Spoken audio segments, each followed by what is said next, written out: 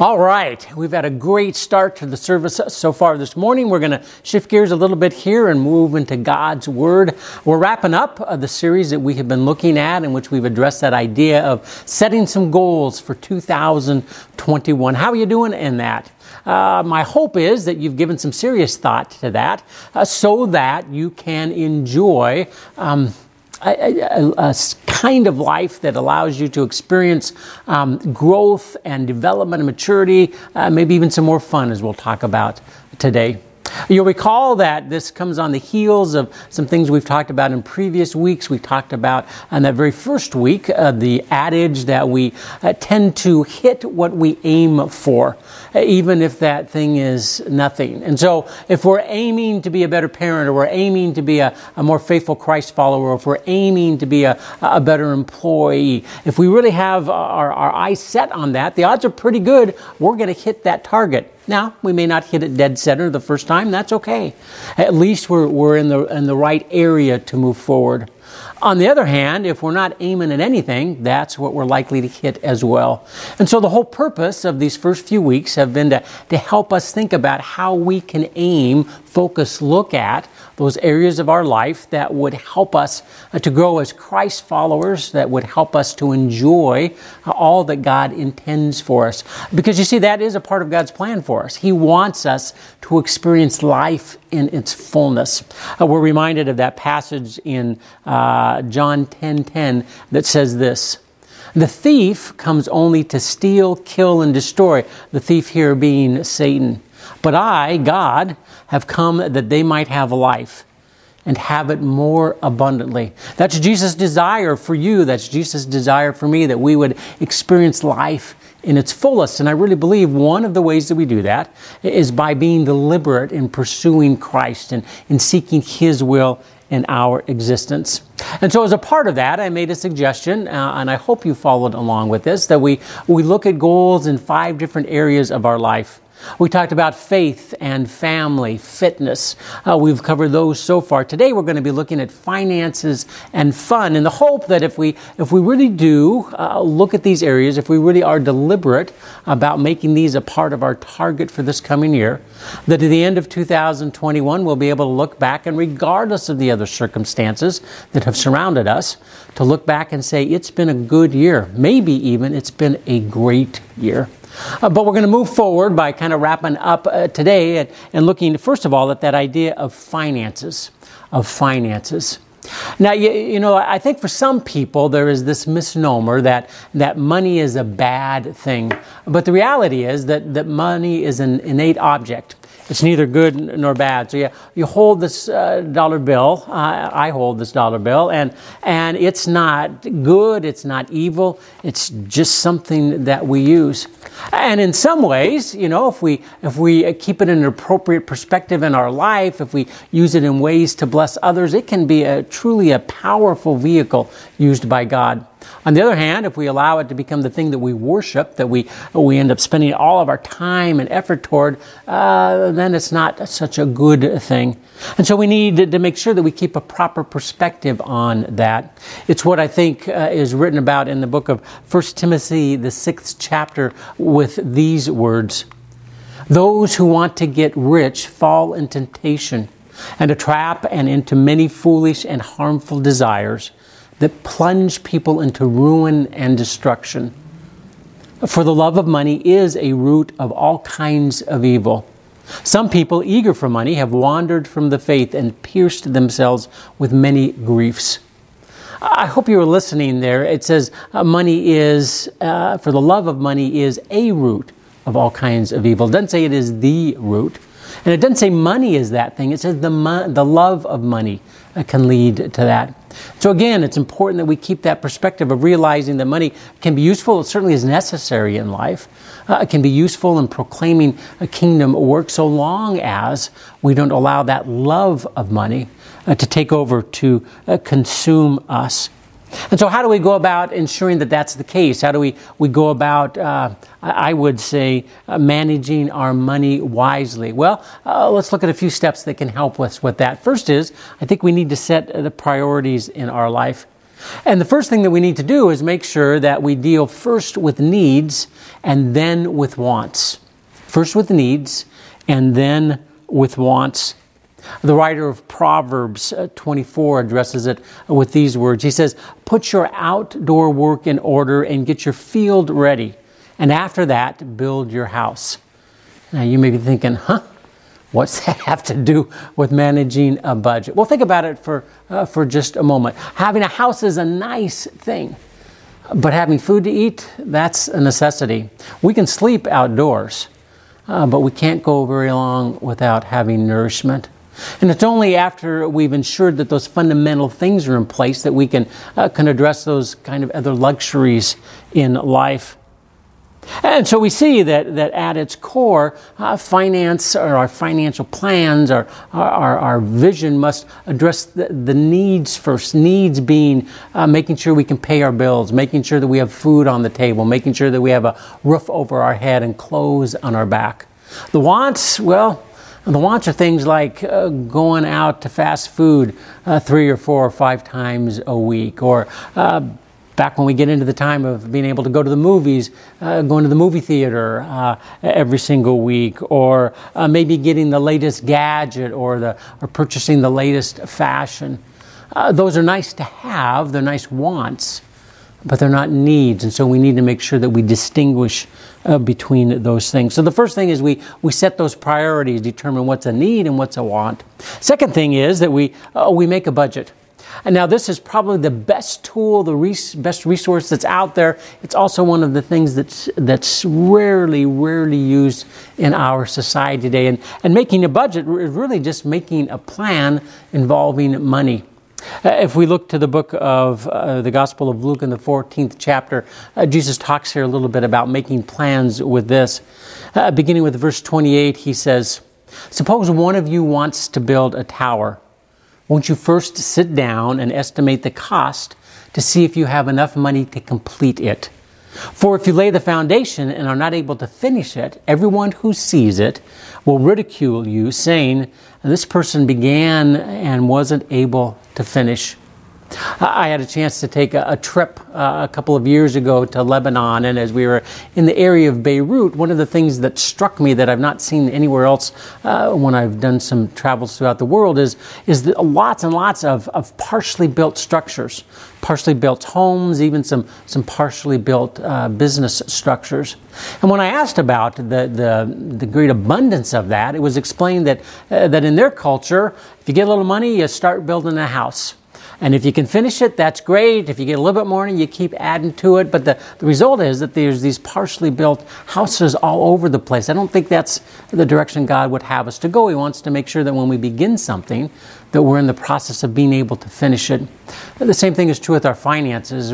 We need to make sure that we plan carefully, appropriately, so that we can live a life that's free of anxiousness, of stress that goes when financial burdens begin to weigh upon us. And so when we think about this idea of budget, we really are simply trying to achieve a place where the amount of money that we take in doesn't fall short of the amount of money that we expend. In fact, it's even better if we have a little extra so that we can put it aside. But at the very least, we want to make sure that our income does not fall short of our outgo or of our expenses. Fortunately, there's all kinds of templates on the internet to help with that. And if you need some personal assistance, I would be happy to come alongside. I am not a financial expert, but I do budgets pretty well. There's others in our church that can help as well. We would be more than happy to be able to assist in that. In fact, I see Tom waving his hand in the background. He'd be happy to help as well. A third thing that we can do in this idea of managing money is to build an emergency fund. Now, this is a little bit of a luxury, but I would say it isn't really. It's something that I think is a necessity. Whenever I do premarital counseling with couples, one of the things that I strongly encourage them to do is make sure that they've got an emergency fund in place. Because if you have that emergency fund in place, it will reduce your stress by 364%. Did you know that? Not really. I'm just making that figure up. But the reality is that it will reduce your stress a lot. because when the crisis hit, and they do hit, you have something to draw on rather than frantically trying to figure out how you're going to deal with that particular issue.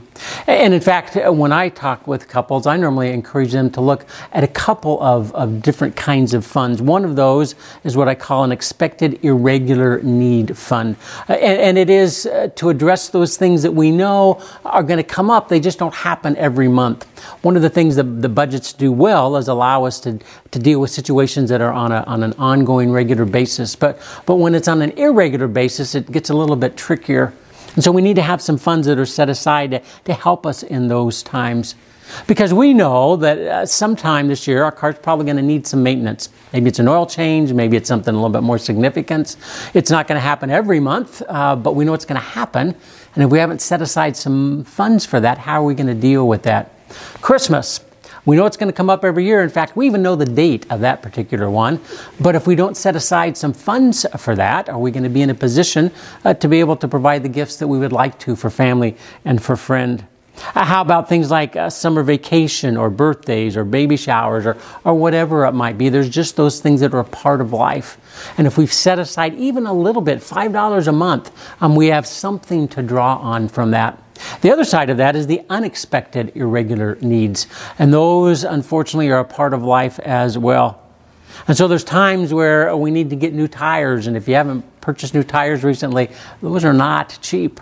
Or there's times where the washing machine breaks down, or there may be an unanticipated medical expense, or something else comes along. They happen as a part of life. And again, if we haven't put aside some monies to deal with that, we're going to find ourselves incredibly stressed out over that. So we put aside an emergency fund or emergency funds.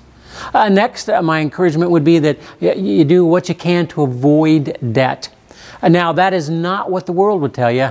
The world would tell you, don't worry about it. Sign up for this credit card and that credit card and take out this loan and so forth, because you deserve it.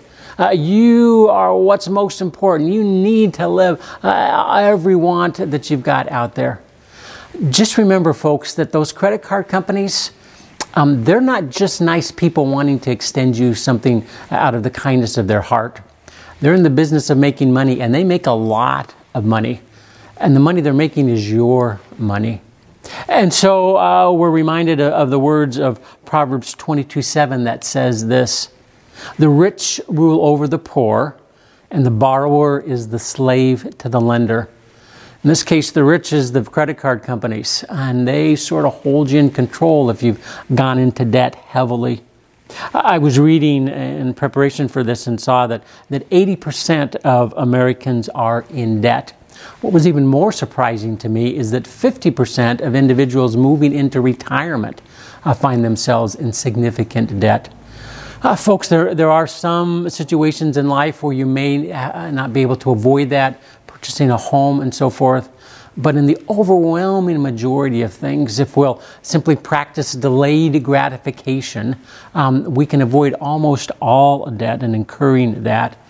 Because the truth is, in this case, and this is true, having an environment where we are consumed or overwhelmed by debt can have a very detrimental effect on our life, not only in stress, but that stress then has medical implications. Anxiety, depression can result in high blood pressure, headaches, back pain, ulcers, relationship issues. Finances are one of the leading causes of divorce, and it's not because people have too much money. It's because they found themselves struggling to deal with expenses for the most part. And then finally, I would say, to kind of put all this together, you need to think about having a financial plan. Having some kind of financial plan where you're looking at not just getting through this year, but what are you wanting to accomplish down the road? Because for most of us, and this probably is more so for those that are in their adult years than in the teen years, but once we get to that point, we've got some dreams and aspirations. For most, we hope that someday we'll be able to pay off that student loan. We want to be able to purchase a home. We'd like to eventually be able to retire at some point. But that only happens if we make provision for that, if we put some plans in place to help accomplish that. And so we need to identify what those goals are that we want to achieve. We need to make sure that we take a look at our current situation and see if we're moving that direction. If we are expending every single cent that we take in, it's going to be hard to realize any of those dreams. So how can we change things there? Can we get a different job, get another job? Can we reduce our expenses, strategize some in that? And then try to figure out what is needed to achieve that goal, as I just mentioned. Maybe it means adjusting our work environment. Maybe it means reducing those things that we're spending our money on. But if we do those things, then we can achieve what it is that we think God's called us to experience later on in life. Things like a new house. Think about it for just a moment. If you're wanting to purchase a new home, you're probably going to have to put some money down. So let's use very conservative figures. Say you have to put $50,000 down. Maybe you've got a little bit set aside. Maybe you don't. So let's say you don't. Well, for that to happen, you're going to have to figure out a way to earn that money, which means you probably won't be able to do it this year unless you make better money than most people do. So you'll have to plan ahead for that. So say you set a goal of 5 years from now. That's $10,000 a year that you need to set aside. How are you going to make that happen? Once you have that goal in front of you, you can work the circumstances of life around that, but you need to have that plan in place to know what it is that you want to achieve. So, as I kind of wrap up the finance part, I guess I would go back to the theme of all of this series. What is your financial goal for 2021? What is it that you're wanting to achieve? Maybe it's to pay off that student loan, or at least to take a bigger percentage of it. Maybe it's to begin the process of saving for a home. Maybe it's to begin the process of saving for a new car. Maybe it's to be able to take that vacation you've been wanting to take for a couple of years. There just haven't been the resources for it. Whatever it is, make sure you note that down so that you've got something to shoot for in this coming year. So we've looked at faith and family, fitness and finances, and we wrap up with the one that everybody is excited about, and that is we wrap up with that idea of fun. Because I really do, at least for some people, I really do believe we need to be deliberate about this. Because like so many other areas of life, this can be lost if we don't make specific attempts or put specific things in place to achieve this. One of the things that I think people sometimes forget about God is that God's a fun God. God wants us to have fun. God wants us to enjoy life. We already talked about the words of Jesus in John 10. But I think every day God wants us to experience the joy that He has provided in the world that He has given to us.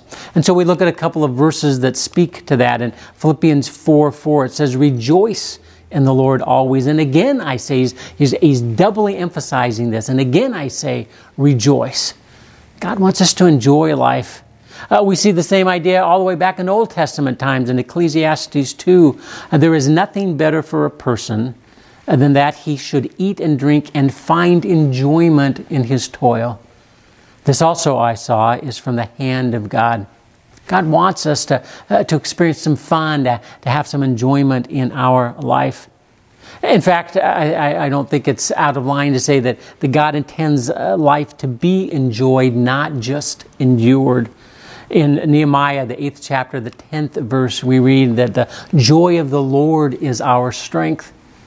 Part of what gets us through those difficult times, times like a pandemic or a significant lingering illness or a financial hardship, is to find that joy that God can still provide for us. It undergirds us, it strengthens us, it helps us to weather those difficult days that are out there.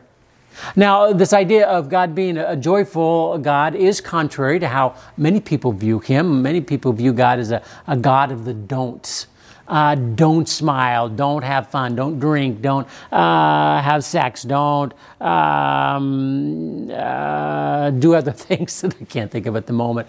All of these things are sort of wrapped up in this idea. And yet the truth is that God wants us to enjoy those things.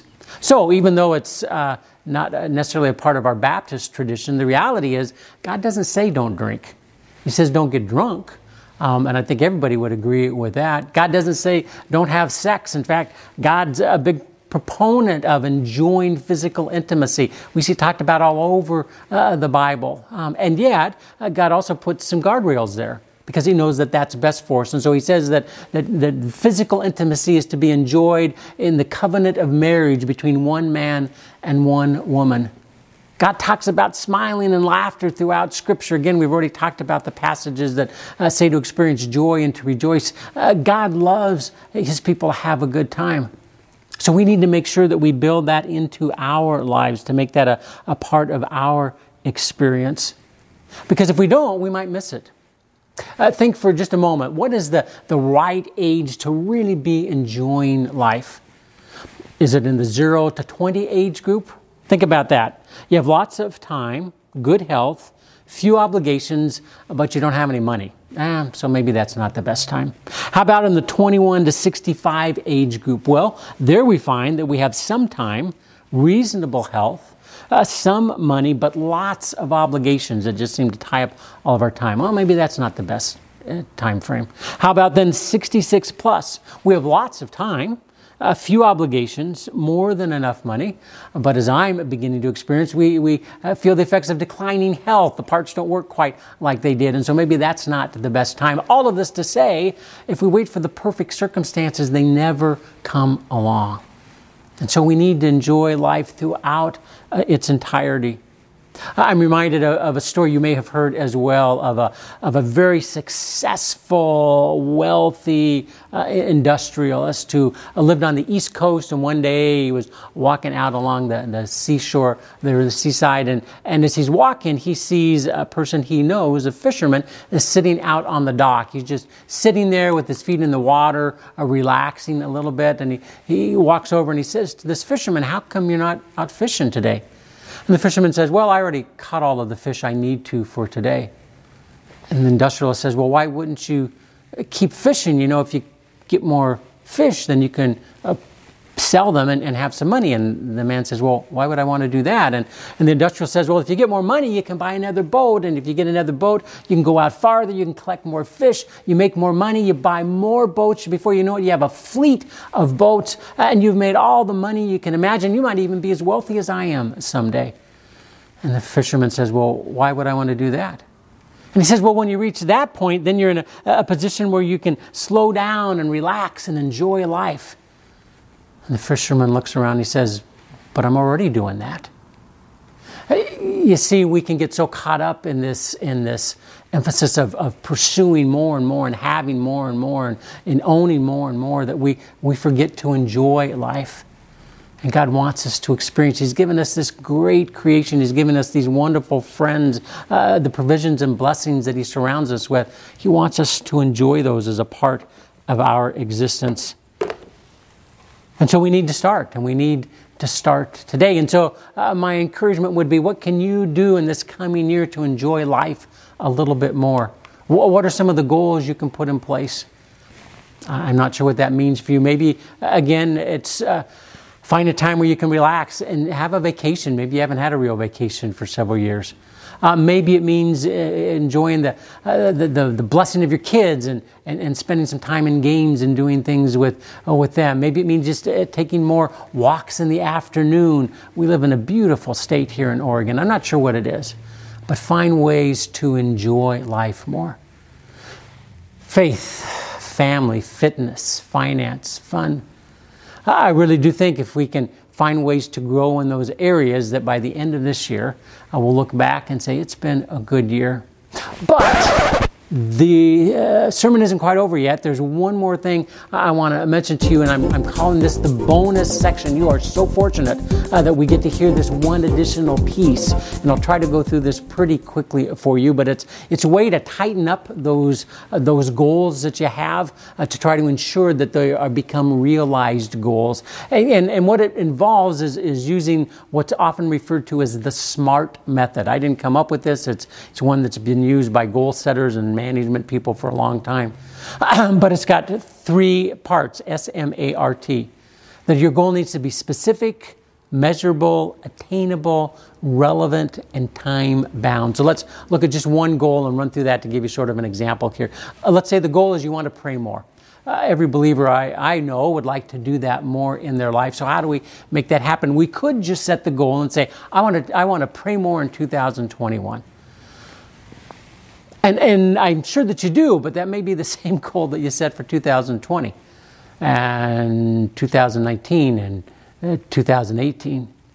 You see, when we leave things so broad and ambiguous, it makes it difficult for us to move forward in those. And so we need to be a little bit more specific. We need to say something like, I want to pray more, and I'm going to pray 5 days a week. Given a couple of days because life just happens. So 5 days a week, you're going to pray more. That's a great start. You've been more specific. Let's move to the next one, measurable. So you've prayed, you're going to pray 5 days a week, but how can we refine that even a little bit more? You're going to pray for 4 hours. You're going to pray for a second. Let's pick a time. Let's say you're going to pray for 10 minutes. You've given yourself something measurable in that case.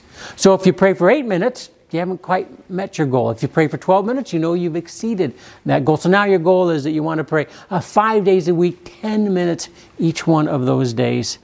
Let's look at the attainable piece. We know that God wants us to be a people of prayer, but we also know that prayer is hard work. Folks, it's hard work for me. Maybe not for people like Lola, but for most folks, prayer requires discipline for us to be able to do that. And so to set a goal of saying we're going to pray for 2 hours a day or 1 hour a day, it's probably not going to happen for most. So what's reasonable? What's something that's attainable for us? I'm throwing out the figure of 10 minutes as an illustration, but maybe for you that's too much. Maybe it needs to be 5 minutes. Maybe you're at a place where you can do 15 minutes or 20 minutes.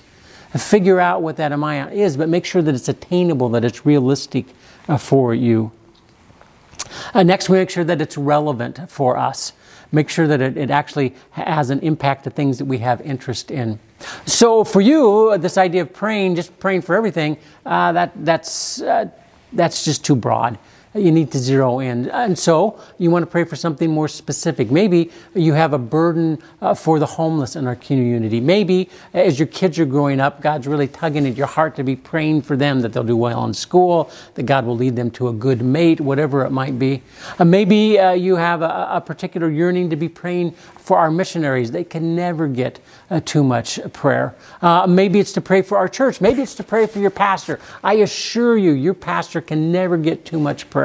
Whatever it is, figure out what it is that maybe God is calling you more towards. So now we've zeroed this broad idea of I want to pray more to I'm going to pray for 5 days a week. I'm going to pray for 10 minutes a day, and I'm going to pray with a special emphasis on missionaries or my kids or whatever it might be. And then finally, we end up with this idea of time-bound. Now, some of that is built into the time elements we've already put in, but if we're thinking that this is going to be a goal that we need to do for the rest of our lives, that may be too daunting for us. It may be discouraging to think, gosh, if I make this commitment to God, I'm locked in forever.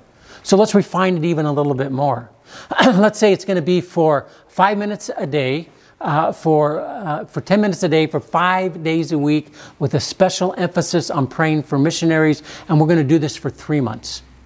Now, does that mean at the end of 3 months you have to stop? No, you can re-up. You can go for another 3 months or another 6 months or whatever it might be. But by helping to bring this down into a much more narrow focus, you're far more likely to honestly make this a part of your life. You're far more likely to see success in this goal. Family, faith, fitness, finance, fun. There's other areas that you can look at, and maybe one or two of these things aren't things you want to zero in. But the important thing, folks, is that we have some kind of direction, some kind of purpose that we're moving toward in life. Again, we hit what we aim for. May it be our hope, may it be our prayer that in this coming year, this year of 2021, God leads us, God guides us toward those things He would want us to aim for, so that as we look back, we can do so with a big smile on our face because we fulfilled and achieved His purpose for our life this day and every day. Amen.